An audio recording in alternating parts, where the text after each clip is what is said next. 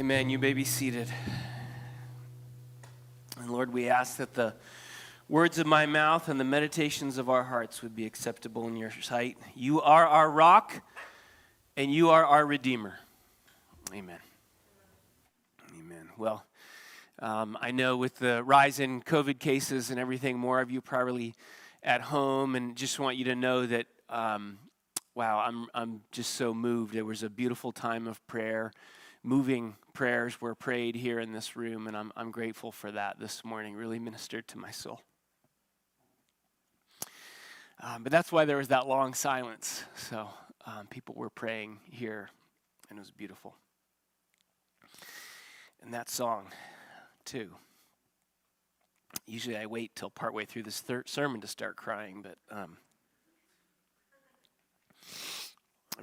I'm ahead of the game today. So there's a verse in the text that we're going to be exploring in the book of Zechariah today that makes me think of another tragedy that we're witnessing in Ukraine. And let me read the verse to you. It says in chapter 12, verse 3, and we'll get into more of this in a moment, but it says, "On that day I will make Jerusalem a heavy stone for all the peoples. All who lift it will surely hurt themselves." And the reason it makes me think of what's happening there is because Russia or Putin maybe thought that they would advance on Ukraine and overtake them in just a few days. And it turns out that the Ukrainian people are ending up to be a very heavy stone, and that Russia is hurting itself as it crashes up on this heavy stone that they didn't expect would be this way. And it's in a similar way, this is the story of God's people. God is saying about Jerusalem in this text that we're going to open up together this morning. Jerusalem representing his people more broadly, which then through Christ ends up enfolding us. Those who put our faith in Christ, we are his people. So God is saying about his people that they will be heavy like a stone. God's people will be heavy like a stone. And here we have, in this moment back in Zechariah, the fancy armies are arrayed around them with their high-tech militaries. I'll explain that. And they might be thinking that they could be easily moved. And the nations around them think they can easily move against Jerusalem. And Jerusalem, the people of God themselves are probably feeling a sense of uncertainty and fear about about the nations moving on them. They might feel, because they don't have the fancy high-tech military like the rest of the nations around them, they might feel a little bit lightweight, right? We use that term when something's easily pushed over or moved to the side, and Jerusalem would be tempted to feel in that way. And so God sends Zechariah to them to encourage them with these words. And he's sending Zechariah, I just want to acknowledge this morning. He's sending Zechariah to you this morning as well through the scripture to encourage you with these words that are so life-giving and ultimately powerful. It's a question that we oftentimes ask of ourselves, and that all Christians actually throughout the history of the world have asked probably of themselves. And it's this question, do we have what it takes in this moment to meet the tests and challenges that are upon us right now? Do we have staying power, right? Do we have enough substance? It's another word for heaviness, for weight. Do we have enough substance to meet the tests and challenges that are before us? And today there's a particular set of challenges. We see it in these kinds of questions. If you think on a more societal level, people are asking, does Christianity work? When it comes to some of the hard issues like politics and race, when it comes to issues like leadership even, we're looking and we're deconstructing the failures and the problems within the American church. The American church is kind of a mess right now, right? We experience that as we read this influx of articles and analyses and statistics and all that just has been coming in over the last season. We're realizing, and some of it is due to our own failure, some of it is due to a changing culture. And it's kind of a mess right now. And we might ask the question, do we have the staying power?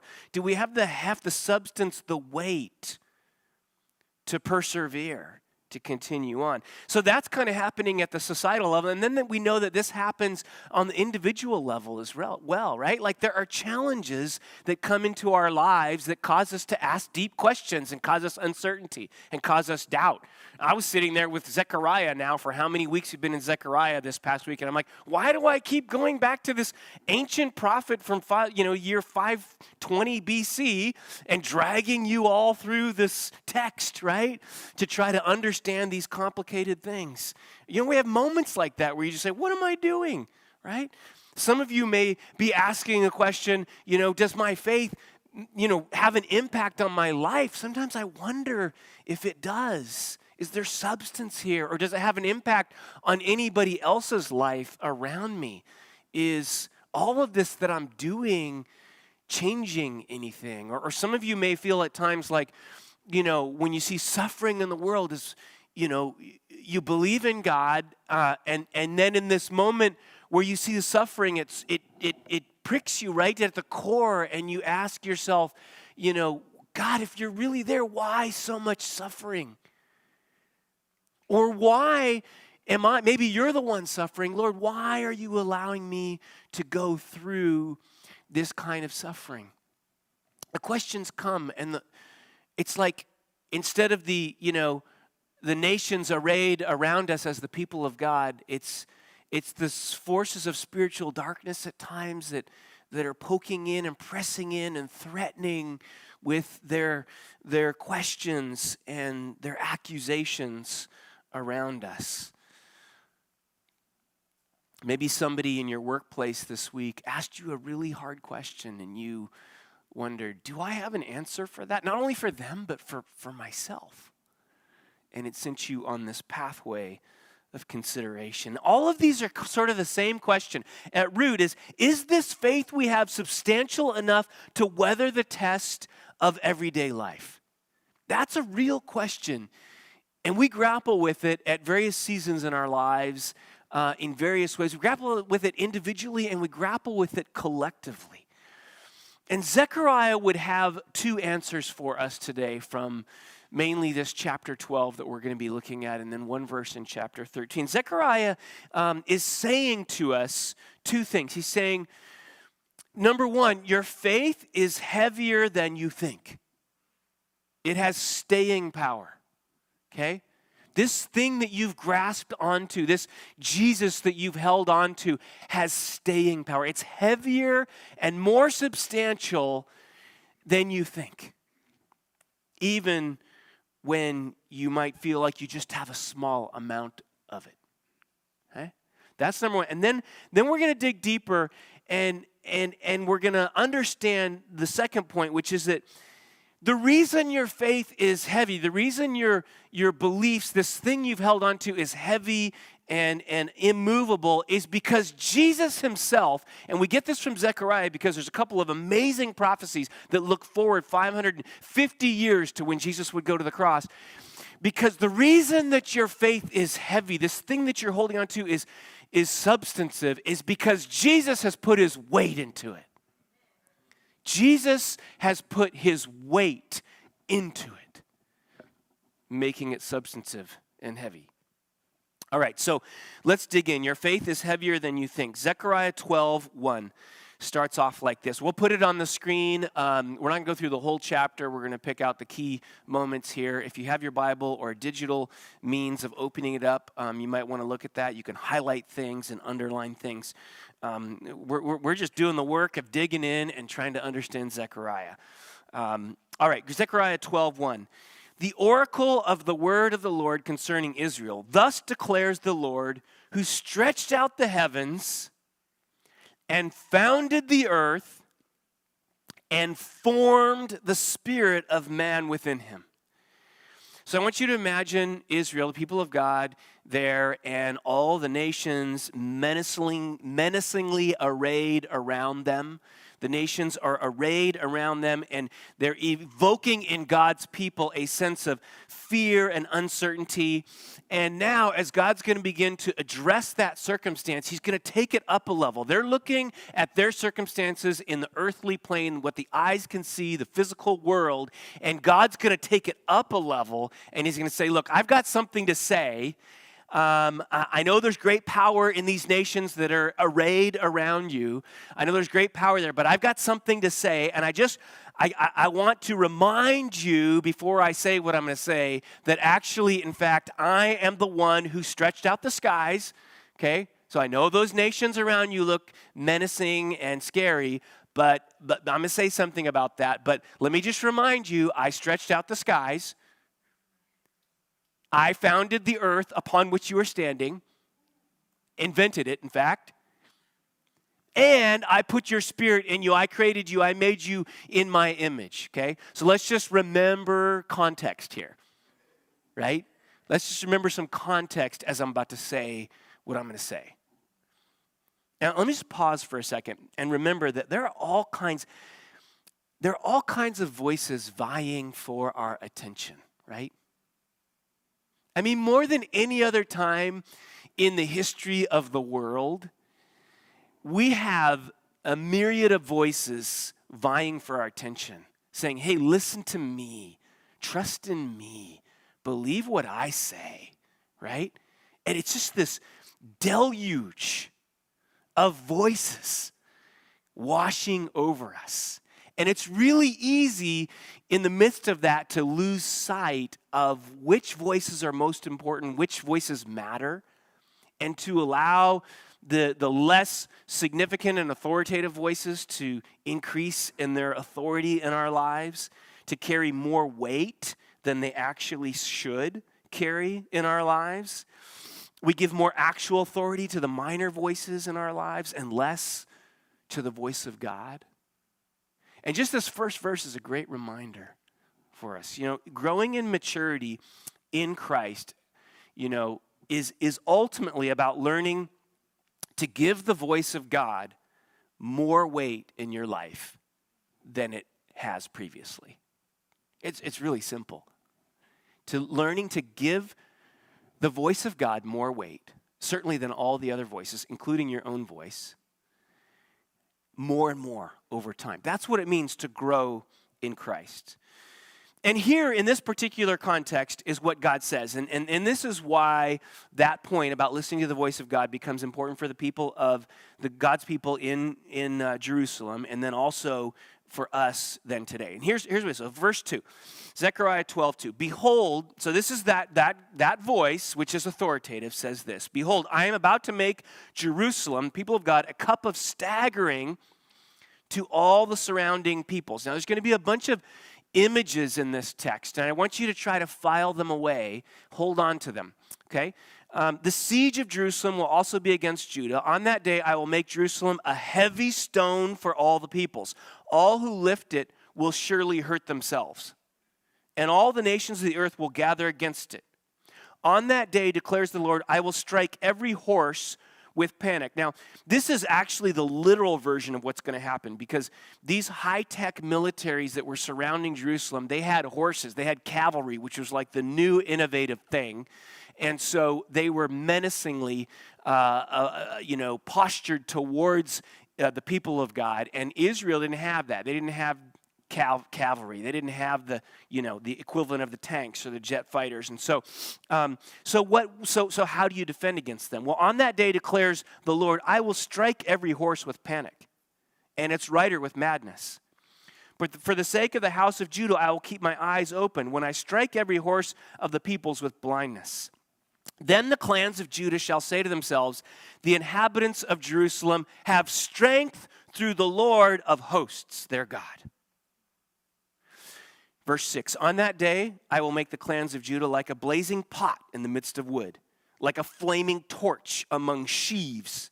Sheaves are like the dried, gleanings of the wheat that are stacked together, and so they're very, very flammable. I will make I will make them like a flaming torch among sheaves, and they shall devour to the right and to the left all the surrounding peoples, while Jerusalem shall again be inhabited in its place in Jerusalem.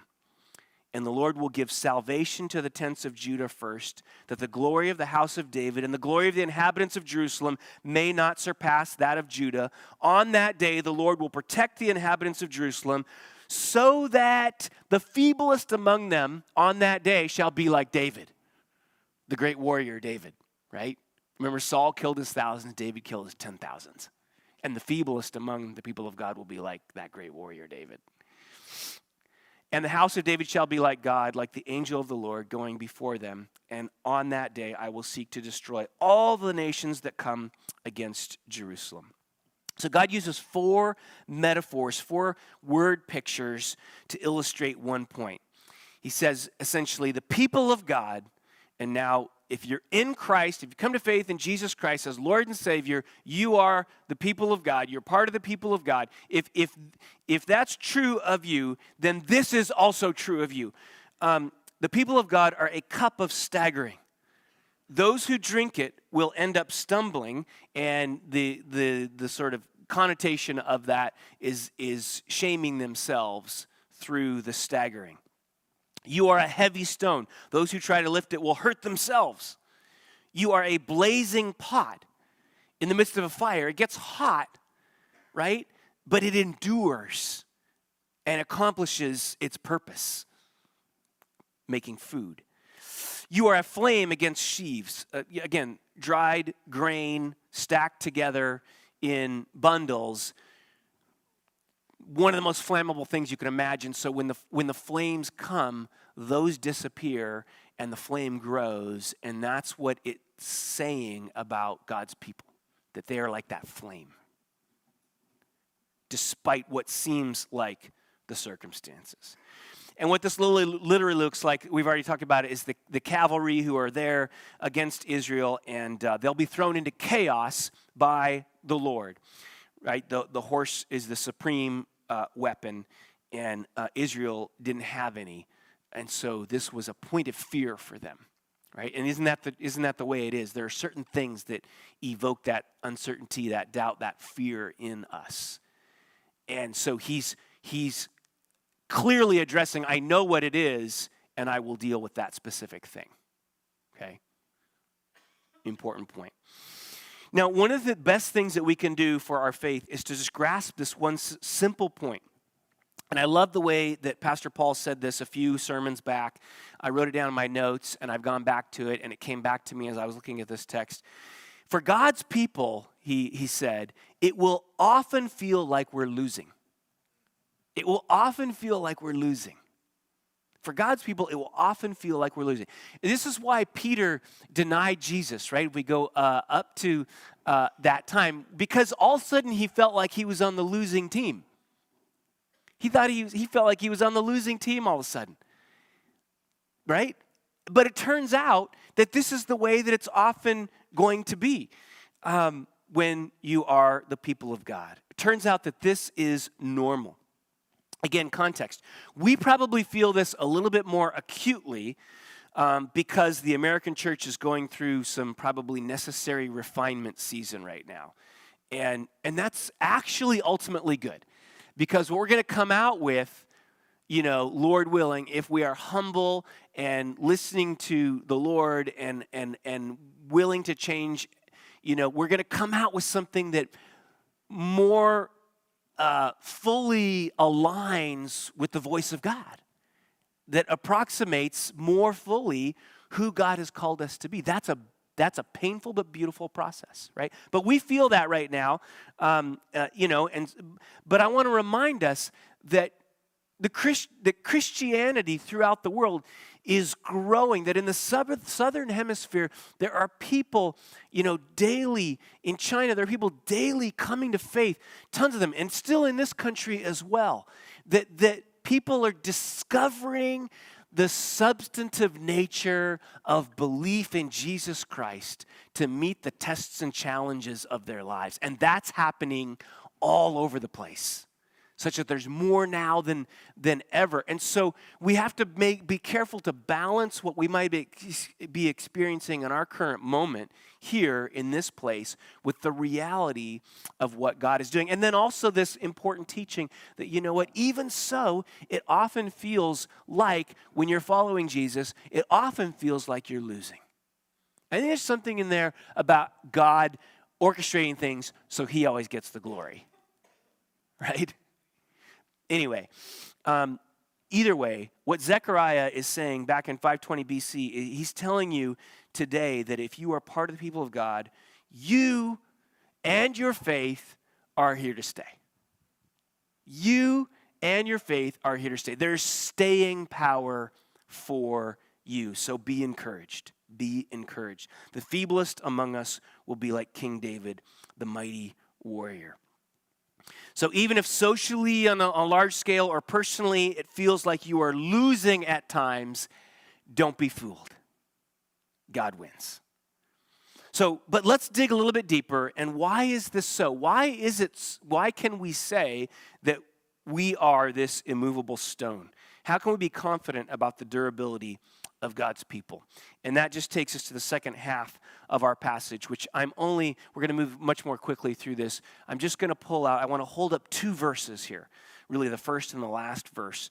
And what we're saying is that Jesus has put his weight into you. That is why you are durable. That is why you are lasting. That is why, you are heavy and not easily moved.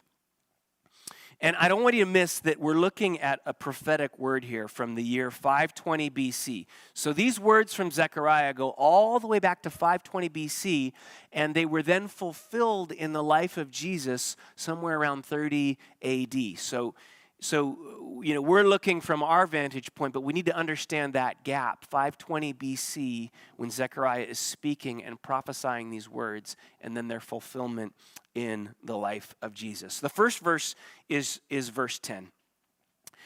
And I will pour out on the house of David and the inhabitants of Jerusalem a spirit of grace and pleas for mercy, so that when they look on me, on him whom they have pierced, they shall mourn for him as one mourns for an only child, and weep bitterly over him as one weeps over a firstborn. Now, this is a really interesting verse to try to unpack, given that it was spoken in around 520 BC, right? I mean, that's kind of incredible to think about. When you then fast forward to see how it was fulfilled in the life of Jesus. And some of what's interesting about this verse, it says, there will come a day when one who is God, right? Because he says, I will pour out on the house of David and the inhabitants of Jerusalem a spirit of grace and pleas for mercy, so that when they look on me, this is the voice of God saying, when they look on me, when they look on me, on him whom they have pierced, right? So you couldn't unpack all this in that moment. But when Jesus comes, it's like all of a sudden this sort of, low definition statement becomes high def in the person of Jesus Christ. Because we know Jesus articulated that he was in fact God. And so this is how those two pieces could be merged together in Jesus Christ, that it could be him there on that cross and be God on that cross. And the fulfillment of this prophecy could be happening in that moment. That's the beautiful thing. And this connection is made by the gospel writer John. And what's really interesting to me about this is that, John was the one that was latest, and so he probably had the most time to reflect. And so, there he is digging into the Old Testament and trying to understand, what's happening. John 19:37, after he describes the way that Jesus is pierced, while he's there on the cross, it says, and again, another scripture says, they will look on him whom they have pierced. So he's basically making explicit that this Zechariah verse is being fulfilled in that moment when Jesus is on the cross and he's being pierced. So then in this text, go back to Zechariah, there is a lengthy description of how pervasive the mourning and sadness will be over this pierced one. In fact, there's probably no other, maybe very few other points in Scripture where such a lengthy and broad articulation of the depth of mourning that will be, right? And that is the response when we fully understand Jesus' death on the cross. The response is deep mourning and wide and broad mourning over what has taken place. So then after that, we have the second verse that I want to call out, which is now in chapter 13, verse 1. So just chapter 13, verse 1. On that day when God, me/him, he says, is pierced, on that day there shall be a fountain opened for the house of David and the inhabitants of Jerusalem. Okay? Remember who we're talking about here. To cleanse them from sin and uncleanness. Have you ever wondered, this whole thing about, the gospel and how does it all work? You got it all right here in 520, around 520 BC. You see it there. Now, again, think of the inhabitants of Jerusalem as the people of God. The whole problem with the world goes back to sin. Here we have this beautiful promise that God will open a fountain of cleansing.